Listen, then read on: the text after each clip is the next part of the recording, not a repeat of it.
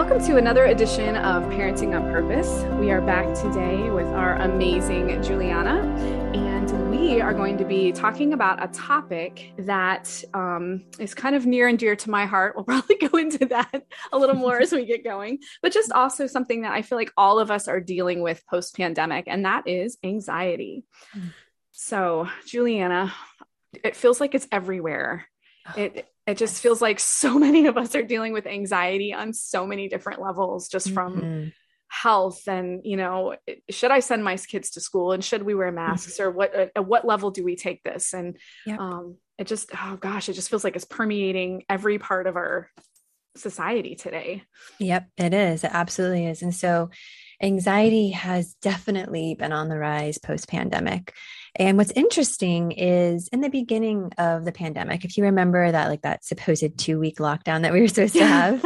Yes. So I was doing virtual sessions at that time. And it was really cool because I was seeing my clients that did deal the most with anxiety and social anxieties were doing so well because they were forced to erase their schedules and spend time with the ones that they love. Wow. And so, I actually saw a really amazing improvement in my clients with anxiety. But then around May, when I was like, okay, I don't think this is lifting. This definitely went beyond the 2 weeks. Then I started to see the spike in anxiety again. And so it was an interesting trend that I noticed.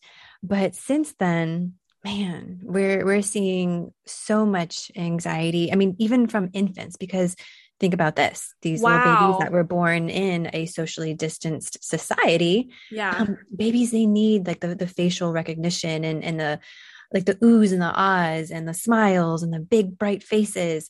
And so with everybody masked, we even see this anxiety happening with our infants. Yeah. So yes, there definitely has been some new things that we're noticing within our therapy world. Is that something you can is that something you can expound on? Like what kind of new things, what do you notice differently in the last 2 years? Well, for example, that just like I said, with the younger kids and their developmental milestones. So this came out a few months ago. I think it's the Pediatric Association of America or whatever organization is, they actually changed some of the developmental milestones to look for. Wow. To give more of a grace period so that parents wouldn't freak out because things had changed in our society so much. So, I mean, that's one of the bigger examples. And then just the different trends, like social anxiety is really, really on the rise because we have parents and having to make these choices, especially if they have a child with a compromised immune system of staying away from people, not seeing people that they love, no, best friends and, the normal extracurricular activities and stuff. And so all of that was pulled back.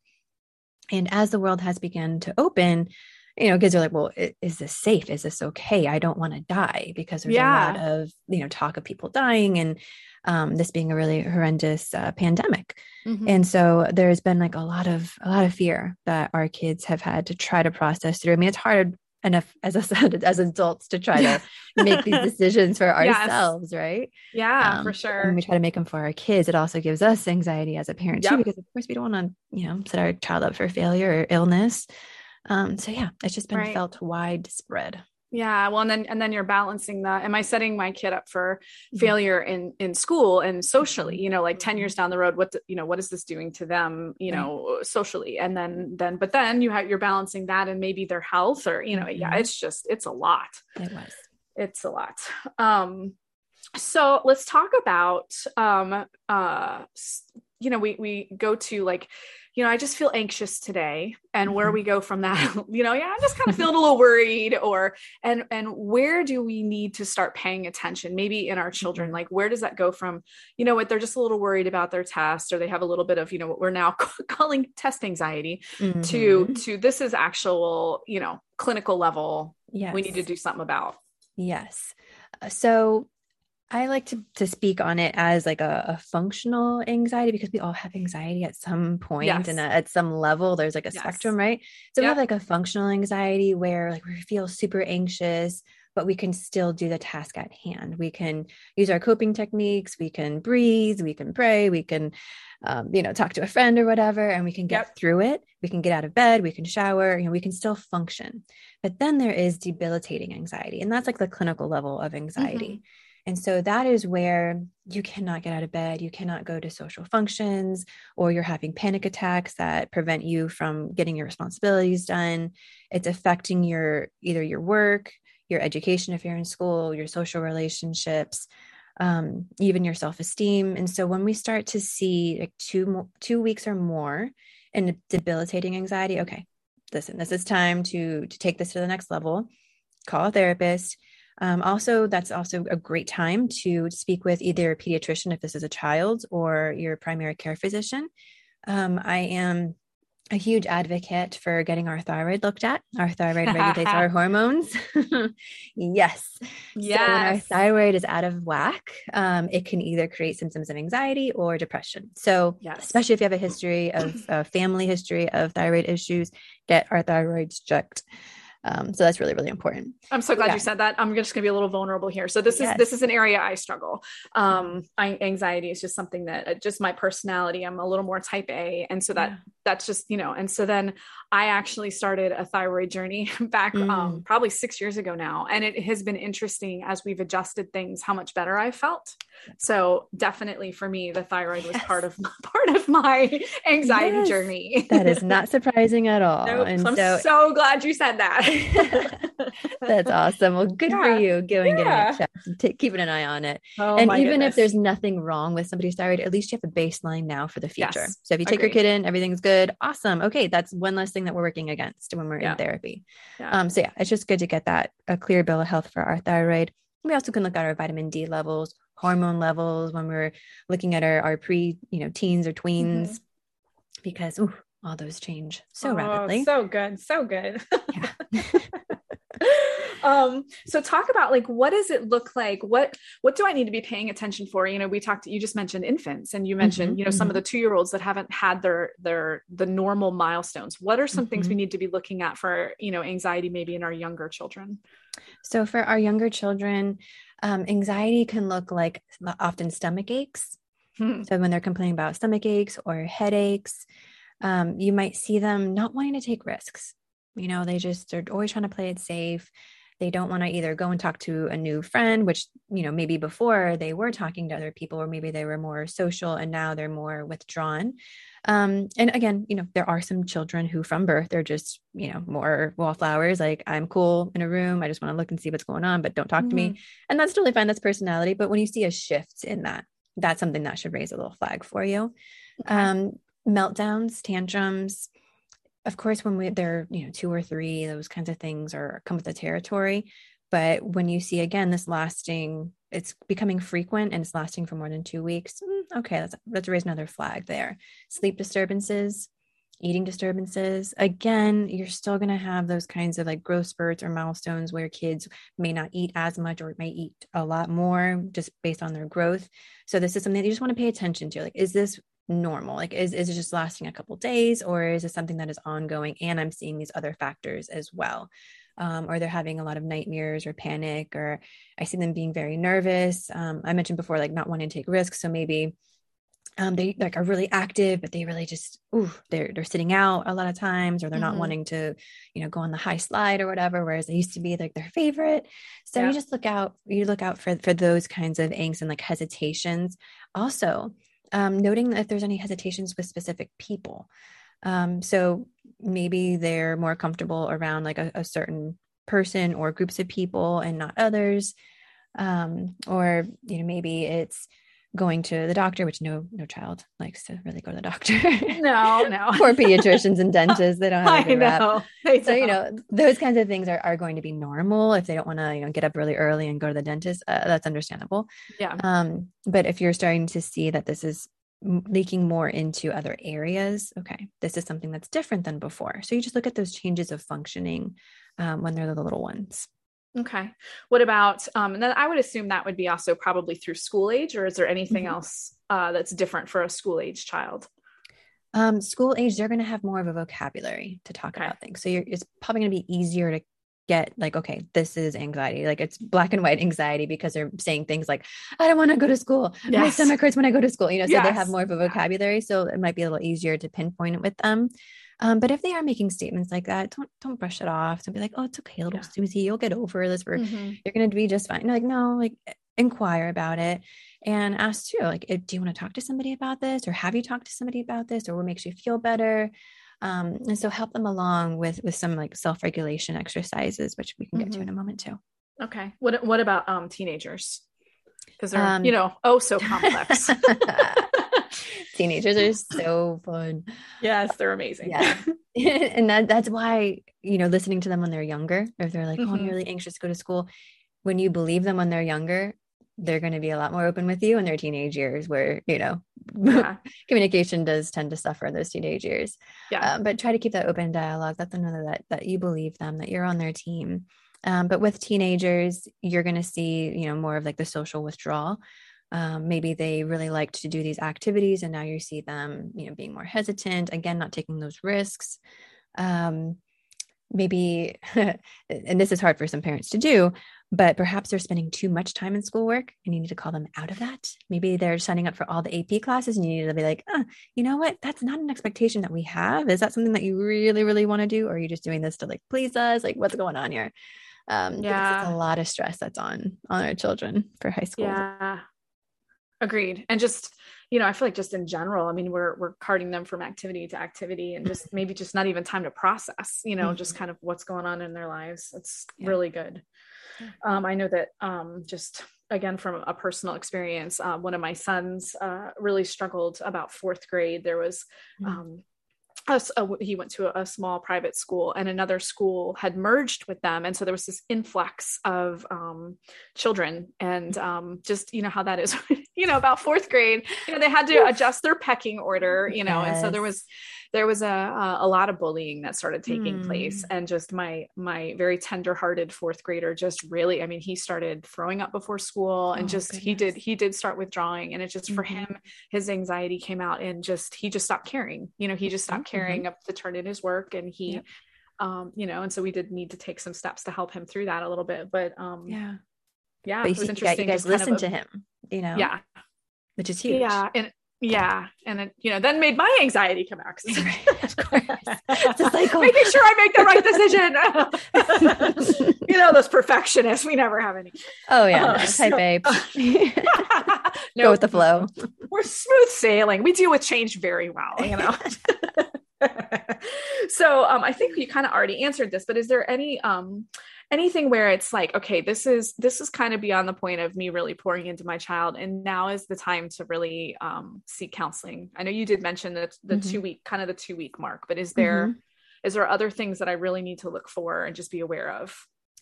Yeah. So, I mean, just to speak personally in your example of your son, you had made some adjustments, right? You like changed his social atmosphere and stuff. I'm sure you spoke on his behalf and all these things. Yep. So as a parent, like if you do those things and then you still see them, there's been a change of environment, but now it's happening in this environment, right? So it's not like, okay, little Timmy was pulled out and, everything's better.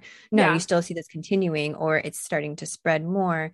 Then definitely be proactive and have them speak with somebody or a mentor. Even sometimes there's even a coach that can pour into them as well. Just another adult to affirm like, okay, listen, I'm here, I'm on your team. What can we do? How can we help? Because I don't know if you remember when you were little, but it's hard to really feel like you have a voice because so much is decided for you. Yes. And so when you have an adult that's actually advocating for you, whew, wow, what a self-esteem booster that is, right? Yeah, that's great. That's really good. And just another, like you're saying, another voice pouring into your to your kid so that they know that they're worth it. And that's great. Yeah.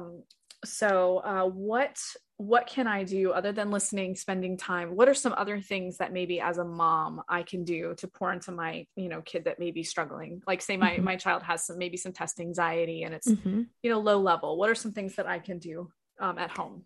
Okay. So at home, structure is important. Okay. Now my type A's, you can take this way too far. Okay. So we call it a rhythm. Rhythm in our house. Rhythm. I like it. That's very socially acceptable. Okay. A rhythm. But for real, like actually having structure helps to lower anxiety in kids, and having structure also is helpful for children who have symptoms of like ADHD, for example. Mm-hmm. So structure is just good for everybody. Be on the same page. We know what's coming up. We don't have to be anxious over the plans. But we also look at it, I like how you say rhythm, because we look at it with more flexibility. Like, okay, if this doesn't happen, it's not the end of the world, but this is what we have planned, right? Yeah. So moving forward with that, having a lot of support for them. Fidget spinners are great. Like, there's different spinners, there's tappers, there's crunchers, there's all these different kinds of things that you can do. Having a place for them to do their homework, that maybe like one of those bouncy balls that they can sit on, or taking breaks. I mean, if I had my way, just speaking frankly, there would be no homework, because I think that is just like an overload for kids, but that's another topic for another day. But if anybody's going to sign, if anybody starts a petition out there, I'll be the first signature on it. Me too. I think if it's too much pressure on our kids, but if they have to do it, then make it a little bit more enjoyable for them. So give them a bouncy chair or a fun place to do their homework that's not their bed, because we want their bed to be their brain signal of it's sleep time, not homework time or playtime. So separating that for them. And, like I said before, listening to them. Yeah. There are some things, there are some opportunities where our kids are going to be presented with some really cool opportunities, and we know that they can do it, but maybe they're just having some self-doubt. And so it's really going to take some discernment to know at what point do we push them and say, okay, we're doing this anyway. At what point do I pull back and say, okay, you know what, I understand. And we're going to do it your way.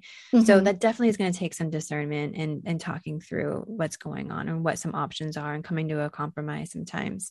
Yeah. But just having that open dialogue is going to be really big, and letting them know, like, I believe you that this is really hard. I believe that you can do this, but I understand that this is really hard for you. Yeah. So what can we do? Give me some options. Yeah. And I mean, and you can probably speak into this as well, because you and I have some of the same feelings on this, but I've noticed for me with thyroid, that my diet plays a big key, and whether or not I'm hydrated, because I'm not processing on my full, 100% if I'm dehydrated. And I notice that big time with my anxiety. Also caffeine, like if I've had a lot of caffeine, and I know, like, sodas for kids is just, that can exacerbate it. Yep. And then also, my boys have a sensitivity to some of the red dyes. And I notice a big difference in them. Yep. That's a really great point. So allergies even. So even taking it a step further, allergies could even create anxious symptoms in children. And even like some like infections and illnesses and stuff like that. But the best course of action, if this is continuing over those 2 weeks, is you can get the thyroid checked, and you can also just get a normal blood panel too, just to rule out anything else that might be going on physiologically. Mm-hmm. But yes, eating is so important. Watching, when people are like, oh, well, I don't know why, like, they're so anxious when they get to school. I'm like, well, what did they have for breakfast? Well, they had a Pop-Tart and like a toaster strudel and some chocolate milk. I'm like, oh, it's all sugar. Okay. Sugar. Let's back up. Or they're having difficulty falling asleep. I'm like, okay, well, tell me about the nighttime routine. Well, they have like a Snickers before bed. I'm like, okay, let's not do that either. So yes, definitely looking at our diet, looking at how much sugar are they consuming. So looking at their sleep patterns, things that are, some things that are researched too, sleeping with their mouth open. Their brain doesn't actually get enough oxygen when they sleep with their mouth open. And so I've just been studying this. I'm really so glad you brought that up. Yes. Oh, how cool. Yes, yes. How cool. Yes. So that's actually one of the questions I ask parents too, if they're having behavioral issues or anxiety, whatnot. I ask, okay, are they mouth sleepers or mouth breather sleepers, or whatever you call it? And so yeah, that's just something to look out for too. So what do you do for that? For the mouth sleepers, I mean, they have like different like strips and different things like that, but that would be, I'll resort to the pediatrician or the sleep specialist for that. Yeah. I know, because I sleep with my mouth open. And actually one of my sons does. And so that has been some of my current research, actually. You're gonna have to put a strap around your jaw. You remember those like old braces? Mouth whatever. Yeah. Well, what was it? The headgear. Headgear. There you go. That was my childhood there, that headgear. Oh no. Gosh. Oh. Maybe you miss it. Maybe that's why you're sleeping with your mouth open. You need to put it back on. I was reading about those the tape that you put over your neck. Like, oh yes. Yes. That just sounds painful. I know that sounds really painful. Oh my I don't know. Let me know how it goes. I don't know. I don't know if I'm brave enough to try that. The anxiety's coming out. Oh. Right. Oh my goodness. Well, let me know what works for you. Oh my God. Oh man. There's also like some natural supplements too. Like there's gummies and things like that parents can look into. Of course, I'm not a doctor. Speak to your pediatrician, see, what they say. Okay, that's fine. You can try that. Or even just like oils and like scents and stuff, because our environment does play a big role into our mood too. So having organized room, right, keeping our room clean, but also having the scents, whether it's citrus or lavender, seeing, you can test out your different children and say, okay, which one do you like in your room? Which one do you like in your room? Just so they can have an environment that is calm and to their liking. Mm-hmm.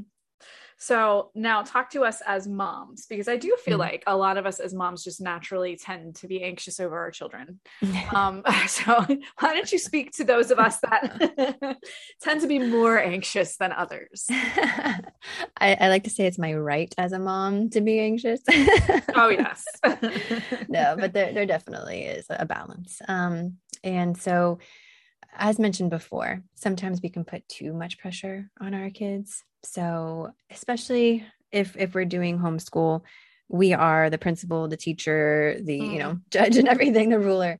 And so it's hard not to feel responsible for your child's progress. And that's any parent. So whether you're homeschooling or not, we can take on either their sports or their academics as if it was our own, and kind of like live vicariously through our children. So it's important like that it reflects on me. Yeah. Right. Like if they don't do so well in soccer, like I'm a failure as a parent. No, that's not true. And so we have to allow our children space to feel, to be uncomfortable. And because that's also where they grow. So even in anxiety is a great opportunity for them to grow, for them to see, oh wait, I can speak about this anxiety. I can speak about how I'm feeling, and you care enough to try to advocate with me and for me throughout this. And so giving them some tools to help them cope, some tools in their toolkit, right? So as moms, we are, speaking generally, but we are able to see any of those little shifts in mood or behavior or routines. And so just taking note of, okay, what's been going on, playing with our kids is really big too. It's such an amazing window into our kids' minds, and like whether it's what a friend has said to them or what we have said to them as a parent. I'll be playing with my daughter. I'm like, oh, okay, that's how I sounded. Okay, cool. So it's just it's a really cool insight that we have when we start to play with our kids. Just get on the floor and let them lead the play. And so as a mom, it's understanding that you are not going to be able to shield them from every ill thing that's going to come their way. And I don't even remember several years back, Tori, but we did a podcast, it was years ago, of like, help, I can't keep my kids in Tupperware or something like that. I don't know if you remember that. Yes, I do remember that. That was a long time ago. But and it's hard as a parent to know that, okay, I cannot always protect them. And the best thing that I can do as a parent is set them up for support. I'm not going to set them up for failure, but knowing that, okay, there's going to be hard times ahead. School's coming up. They're going to be starting again. I know that school is difficult within the first month or so. Like it's hard getting them out of bed and getting them to school. And so what can I do to help set them up for success? What kind of supports can I put around them? What kind of moods do I set in the morning? Am I waking them up screaming and yelling, or am I, waking them up with their favorite song, or being silly in the morning? So as you mentioned rhythms before, looking at the rhythms for how you start the day can also really help. We spoke about food. So of course, being mindful of what's going in their lunchbox and their snacks, all that. And being aware too of how many extracurriculars are we signing them up for? Because my goodness, sometimes we just overschedule them, like we overschedule ourselves, and they need some time to be bored. They need some time to play with the toys that they have in their room that everybody has given them and piling up for years, right? Which actually brings me to thinking of you just saying that with time to be bored is that it feels like it's almost a curse word. Like they can't be bored. You know what I mean? And then I feel like I was reading something that said we're going to lose some of their learning how to be creative and learning how to be inventive because they don't know how to be bored. Yep. And I think that may even lean into some of this anxiety where, they can't be within themselves. They can't sit and process. And then you introduce screens and they're overstimulated. Yes. Have you seen anything with that? Any research with anxiety and just kind of the amount of screens that we're doing? Well, I mean, there's been a lot of different studies that have gone into like all the blue light as well, like just that not being good right before bed because of how our circadian rhythms and how our brain takes in information and light. So that has definitely affected sleep, and they've done studies on that, but they've also done studies too about screen time, about TVs. And I actually had some personal experience with this myself, where we didn't do any screen time for my daughter until I forget how old she was, but until she could at least talk and stuff, like carry on conversations. And that was just our personal choice, no judgment for anybody else. But we noticed that, okay, there were a few like shows that were not inappropriate, but we just saw that, wait, whenever she watches this show, she seems to be a little more sassy or attitudey after. Even if there's a really great message that comes within there, she would focus on like the negative character and just go towards that. And we're like, okay, we got to stop this. Don't we all? Yes. And two, I mean, sometimes it's not even like a bad kind of message, or sometimes it's just like the too much of sitting and just watching a screen. And then we'd see this, behavior come out. We're like, okay, let's reassess this. And so as we knew our rhythms and we adjusted our rhythms, like, okay, this actually works better for our family. So yeah, definitely monitoring screen times. Well, and I found even within our family, I have two sons, and both of my sons respond differently. One of my sons becomes much more overstimulated than my other son. And it very much affects his entire attitude. Like it's very interesting to observe. So one of them is, even within my family, is very sensitive to it. Well, good thing you've noticed, Stacey. You're watching now. Good job. So one of the other things that, just as we process this just as a whole with all of society just kind of struggling a little more, I feel like as parents and as moms especially, I've always heard that moms are kind of the gatekeeper to the home. At what point do I as a mom need to maybe go talk to somebody? And what are some tricks and tools that I should have in my toolbox, even for myself as an adult, when I start feeling anxious, or, instead of, because I feel like, especially again, when I'm struggling, me personally, talking about me, Tori, when I tend to struggle with anxiety, I notice that I then tend to be more nitpicky on my kids, or tend to be a little more controlling on my kids, because it's like me trying to do something with my anxiety. Totally. So what would maybe be some tools for those moms like me who maybe struggle in this area? All right. I love that. Thank you for your transparency. Yeah. Because what you said is pretty common. When we start to feel anxious as a parent, we feel the need to control more. And then we put these unrealistic expectations on our children, or something that, what's his name? He wrote a parenting book. Oh, Dr. Paul David Tripp. Okay, I'm going to totally butcher this quote, but this is how I understood it. Yeah. He said something to the effect of, am I parenting out of conviction or convenience? So is what my child doing actually against what the Lord is saying? Wow. Or is it an inconvenience for me? So that is what I have to repeat in my own brain when I'm parenting my daughter and I'm feeling super anxious, or I'm on a time crunch. And I hear Dr. Paul Tripp's words of, is this conviction or is this convenience? And it strikes me through the core. I'm like, okay, all right. Or is this a moral issue, or is this a preference? Is this just my preference, or is this, something that I need to be instilling in them? Right. Yeah. Exactly. So as a parent, that's, good things to check in with ourselves and be aware. I mean, if you're a parent dealing with anxiety, I would say there's no harm in checking in with a therapist, just making sure that you're doing what you need to do, that you're keeping yourself in check and you're getting the support that you need. It's like If the plane's going down, you put the oxygen mask on first before you put somebody else's on, right? Yeah. And as a mom, we're like, no, but we can do it all. We'll put them on first. Oh yeah. We'll survive. Yeah, no, put our own oxygen mask on first so that we can really be there for our kids. So yeah, I would say, yeah, go and talk to somebody and feel that out. And it doesn't have to be a weekly or bi-weekly thing. Like, no, it can just be as needed. Yep.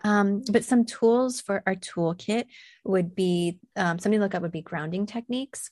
So adults, we can use these and we can teach these to our children too. They might look a little different in practice. Mm-hmm. So for adults, we use our senses to ground us, because when we feel anxious, that is our amygdala part of our brain that is activated, and it's saying fight, flight, freeze, because there is some kind of threat that it is sensing around it. And so the amygdala is fired up. It needs more information in order to calm down. And so we use our senses to give it more information. So 5, 4, 3, 2, 1 approach. Look around, notice 5 things that you can see, 4 things that you can touch, 3 things that you can hear, 2 things that you can smell, and 1 thing that you can taste. And so that would be like for the adults, 5, 4, 3, 2, 1. Kids, we can simplify that. We can just do one of those at a time. Mm-hmm. You can give them a little candy or mint, which is, again, watching our sugar, but just telling, okay, what does this feel like? What's the temperature? What's texture? Tell me all the different flavors. Okay, now put it on your left side of your mouth. How's it feel? Put it on your right side of your mouth, just helping them to understand that, okay, this is what's happening in this moment.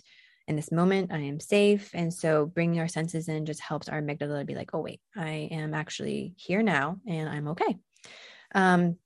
Other things that we can do too is we can use imagery exercises. And this is for adults and kids. Mm-hmm. Hey, you know what? We have an imagination. In fact, a lot of us, we feel like we lost our imagination when we turned 10 years old. But as an adult, we use our imagination more than we did as a child. But we use it in a negative way. Mm-hmm. And you know what? Our body responds to it. Mm-hmm. So if I think about biting into a popsicle with the front of my teeth, like right now, chills just went down my spine. Yeah. Okay. I have not had a popsicle. I don't know how long. Okay. Yes. But just the very thought, my body responds. Mm-hmm. Our anxious thoughts, our body responds. Mm-hmm. So imagery techniques, thinking about a place that we can go to in our mind that is completely peaceful, untouched, imaginary, not a place that we've been to before, because anywhere that we've been, it's either been too hot, too smelly, too cold, too many people, whatever, something was wrong with it. Mm-hmm. So we use our imagination and we create a completely peaceful place in our mind. And when we actually use our senses in that place, you start to notice our body's responding. It's relaxing. That tension that we felt in our shoulders is dropping. Our jaw is opening, right? So our body responds to our thoughts. So imagery can be a really helpful tool with that. Mm-hmm. For kids, blowing bubbles, right? So working on our breathing, blowing bubbles can be really helpful, or just teaching them how to breathe deeply. Mm-hmm. What are some other things? Expressive kinds of like creativity. So painting, sidewalk chalk, drawing, working with Play-Doh or sand. Any of those things are good because it helps ground our brain. It brings us into the moment. I feel like even adults, like that's something you could even do with your kids. Totally. It's such a good, totally. That's great. Yeah. So I think that those would be some really good places to start with putting tools in your toolkit. If you do a simple search on Google too, there's going to be a million more. Mm-hmm. But just finding what works for you, listening to music, going for a walk, working out together, praying, having a dance party, petting the dog. I mean, there's a million and one things that you can do. But you just got to find what works for you and works for your kid. And having that open dialogue too with your kid of letting them know, like, yeah, I feel anxious too. This is what helps me. Let's see what helps you. Mm-hmm. Oh, that's great. Yeah. I mean, I do that. And there's moments where I tell, because my boys are a little older now, I've got a 10 and a 13, and they'll just be, days where I'll just let them know, hey, I am feeling a little more anxious today. So, let's do a fun activity that'll help, me kind of ground myself, and then we'll have a better day and mommy will be more happy today. not me, mom. It's just a happy mom. Yes, please, mom. What can we do? Yeah, we'll do whatever. Let's do whatever. Let's go run a mile. I don't know. So, I mean, I do feel like there, again, as my kids get older, it just opened that, mom's not perfect. Mom's going to mess up too. Totally. And, mom just may not be having a great day. There may be stuff going on for me that you don't know about, but I don't need to take it out on you. So exactly. Yeah. Well, Very thank wise. you. This was amazing. This was very helpful to me personally. And so Awesome. I'm sure this is going to be a blessing to a lot of people. So thank you so much for all of that and just for joining us today. My pleasure. Thank you. Yay. Well, we will again have to have you back for more fun talks. And for those of you that have joined us today, we just want to say thank you for joining us and keep on listening. Thank you. Have a great day.